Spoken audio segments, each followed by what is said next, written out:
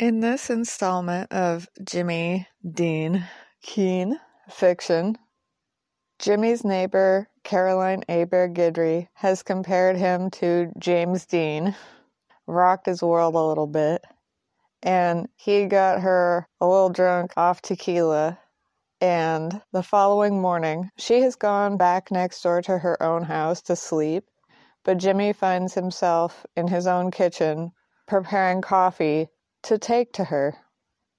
He's reflecting a little bit to himself about how, until recently, he almost never prepared coffee for someone who stayed over at his actual house, much less a woman, much less would have ever felt bothered to not only prepare coffee for a woman, but take it to her when she didn't even stay the night.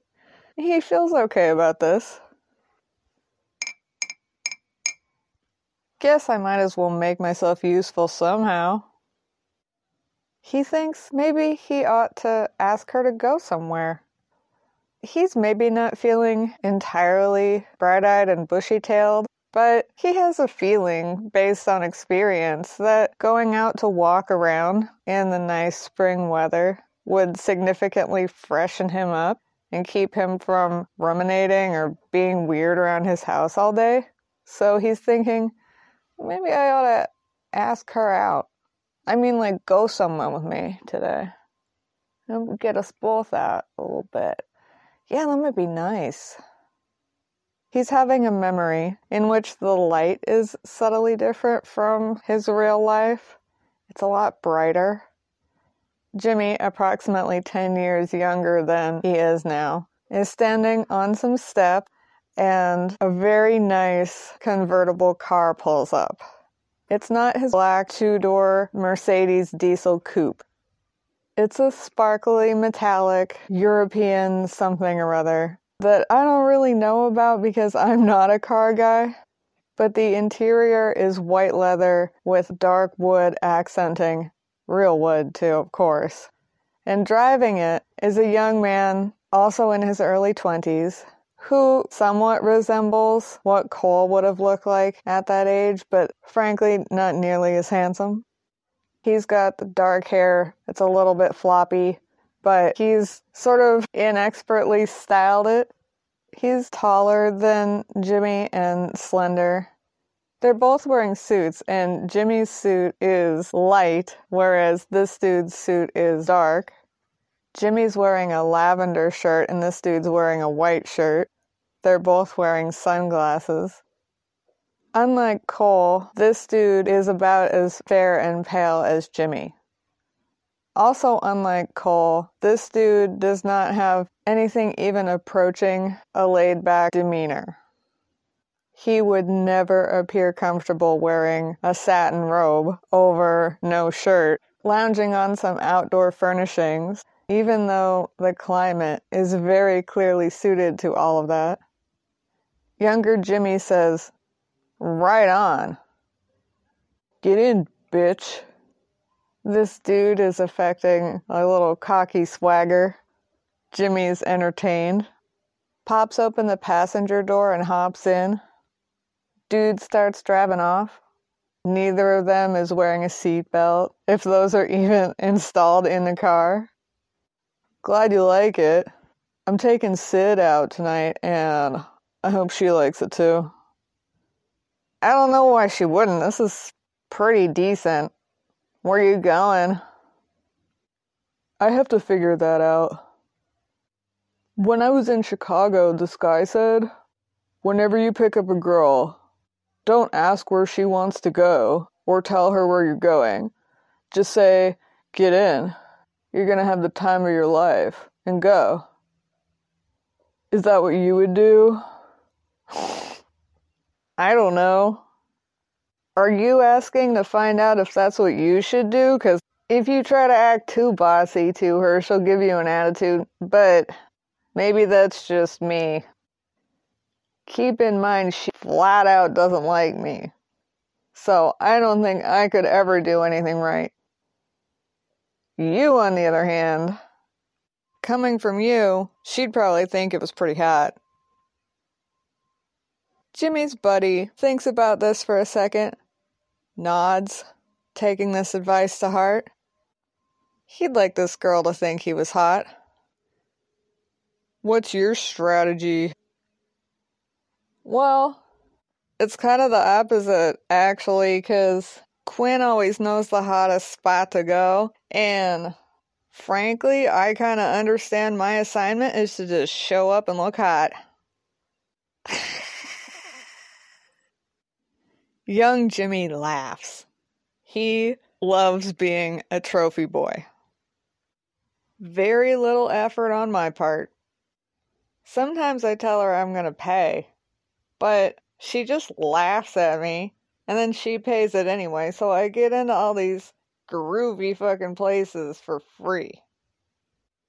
His companion is fully in favor of this too, grinning and nodding.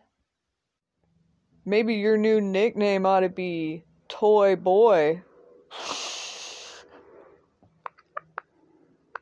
That's not bad. That's a step up, I think. If you want to start that, the first time I hear it, I'll pretend to be surprised. They keep cruising in that brilliant sunlight. Palm trees overhead. The sky is the most incredible saturated blue. In his present life, daylight is a little bit more filtered. It turns out that all along, Jimmy had curtains hanging in all of his windows, but he just never bothered to pull them. He has now. They're kind of translucent and a light color, so it's still extremely easy to see directly into his house, but the light is a little gauzier and softer. Jimmy has prepared 2 mugs of coffee, so he gets one in each hand and goes for his back door. He rests 1 cup on the counter while he opens the door and lets himself out. He lets the door close behind him on its own. Walks next door to Caroline's kitchen door. Again puts a cup down at the top of her stoop and knocks. He's standing there chilling out. After a minute, he can hear her inside. I'll be right there. So he just kicks it for a minute, and she comes to the door. The time elapsed had been about as much time for her to get out of the bed, throw a bathrobe or housecoat on, and walk to the door as quickly as she could from the bedroom. She's got kind of dark circles under her eyes when she opens the door. Her hair is not at all tidy. Hey, Jimmy. Hey. Sorry I woke you up. Did I wake you up? Oh, well, I don't know if I was fall asleep. She tries to smooth her hair back with her hand. It pretty much works. He doesn't mind either way. I thought you might be feeling kinda...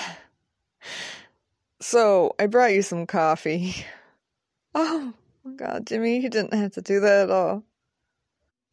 She doesn't look like she's been puking or is on the verge of it or anything, so Jimmy decides to venture. You doing okay? Do you want to come out and sit in the backyard with me for a minute? It's really nice out, and I know I needed to get out of the house. Okay. She draws her robe around herself a bit closer, steps out onto the back stoop with him, and closes her door. They walk over to Jimmy's back patio where he's got the outdoor furnishings, lounge chairs and stuff. So he sits in one and Caroline sits on the edge of another. They're in the sun, but not directly facing it. It's nice, cool enough to have a sweater, sweatshirt, or housecoat on, but not so cold that one would shiver. Air smells nice and fresh. The cross between cool water and flowers that are starting to bloom. smell of fresh earth, the way that wood smells when it gets wet, rain-dampened cobblestones, and the patio of the Keene house isn't in pristine condition. There's a statue that's typical of that certain southern style, and it's a bit weather-worn. There's a crack in it. There's an elevated area that is the size and shape that Caroline is certain it used to be a swimming pool, but there's sod or grass on the top now, and it's just kind of dead space. There's wooden split rail fencing dividing the rear portion of the property where she lives from the main backyard. And there's a little outbuilding in which there's a washer and dryer she can use on her side of the fence. But the entire property, his and hers, has wrought iron fencing at the very back property line. And bits of his are kind of nicely DIY'd back together where parts had been maybe falling down. So it's all very adequate, but doesn't feel like the type of backyard you couldn't hang out in. Jimmy's lounging like a lizard or a cat in the sun, and Caroline's enjoying this. Yeah, this is nice. This was a good idea, Jimmy. Thank you. You're welcome. Thank you for giving me an excuse to do it too, because I didn't wake up in perfect condition today myself, and left to my own devices, I'm certainly just gonna rot. So, speaking of that, you want to go somewhere today? Oh, I didn't have specific plans, no. Well, me neither. I honestly don't even know what people do during the day except go to work, and I'm pretty sure that you don't want to come to a salvage yard or an auto auction with me. Correct me if I'm wrong. Well, you never know, Jimmy. Honestly, I might, but no, you're right, not today. Okay, well, if you ever do want to go in the future, just let me know. Sure, I can fit you in the car. Do you know how to drive? I could even hire you sometime as like a tandem driver if I end up buying something that actually works. Wow, well, if you ever in a pinch like that, yeah, sure, let me know. I don't know if I can drive real good, but I suppose it would depend on the situation. Okay. Alright, get you on deck. So, whenever you're feeling up to it, yeah, just pick a place and let's head out. Okay. You know what you're getting yourself into? Probably not.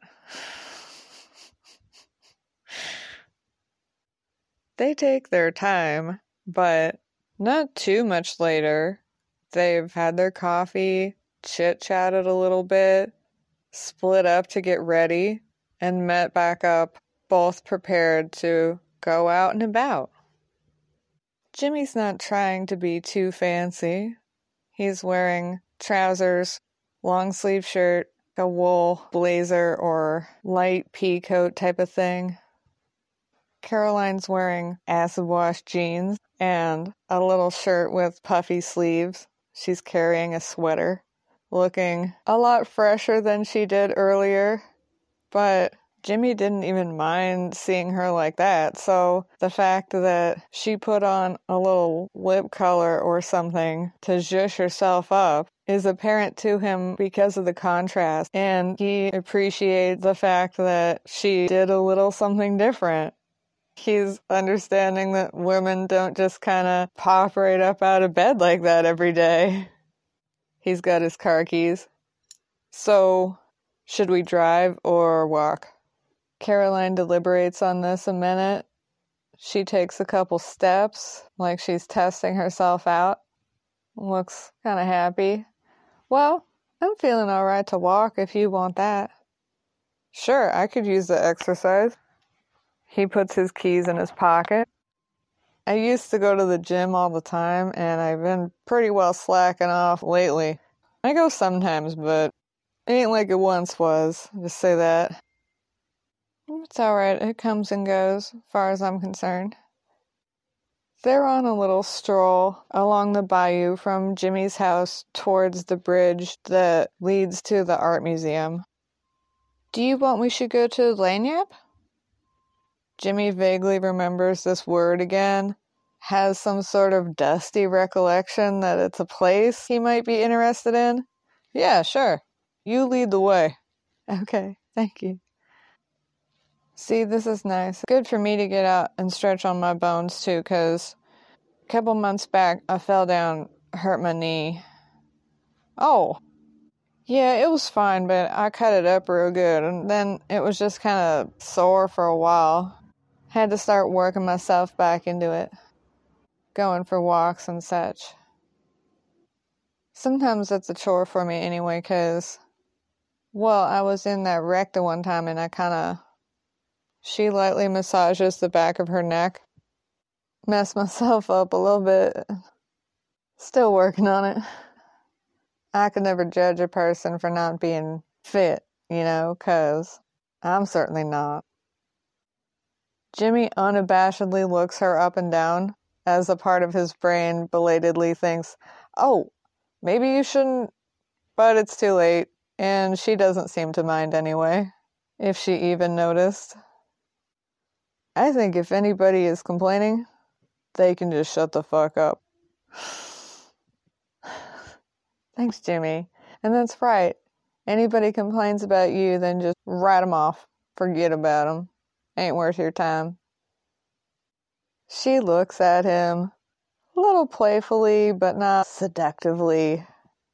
And although he's not sure if called to question it, whether his impression is reliable or just a reflection of his own kind of self-image, he doesn't think she has a problem with what she's looking at in him either. Yeah, I don't really have too much of a problem with that, personally. They say one person's trash is another person's treasure anyway, so... Well, you're not exactly trash. Oh, I don't know about that.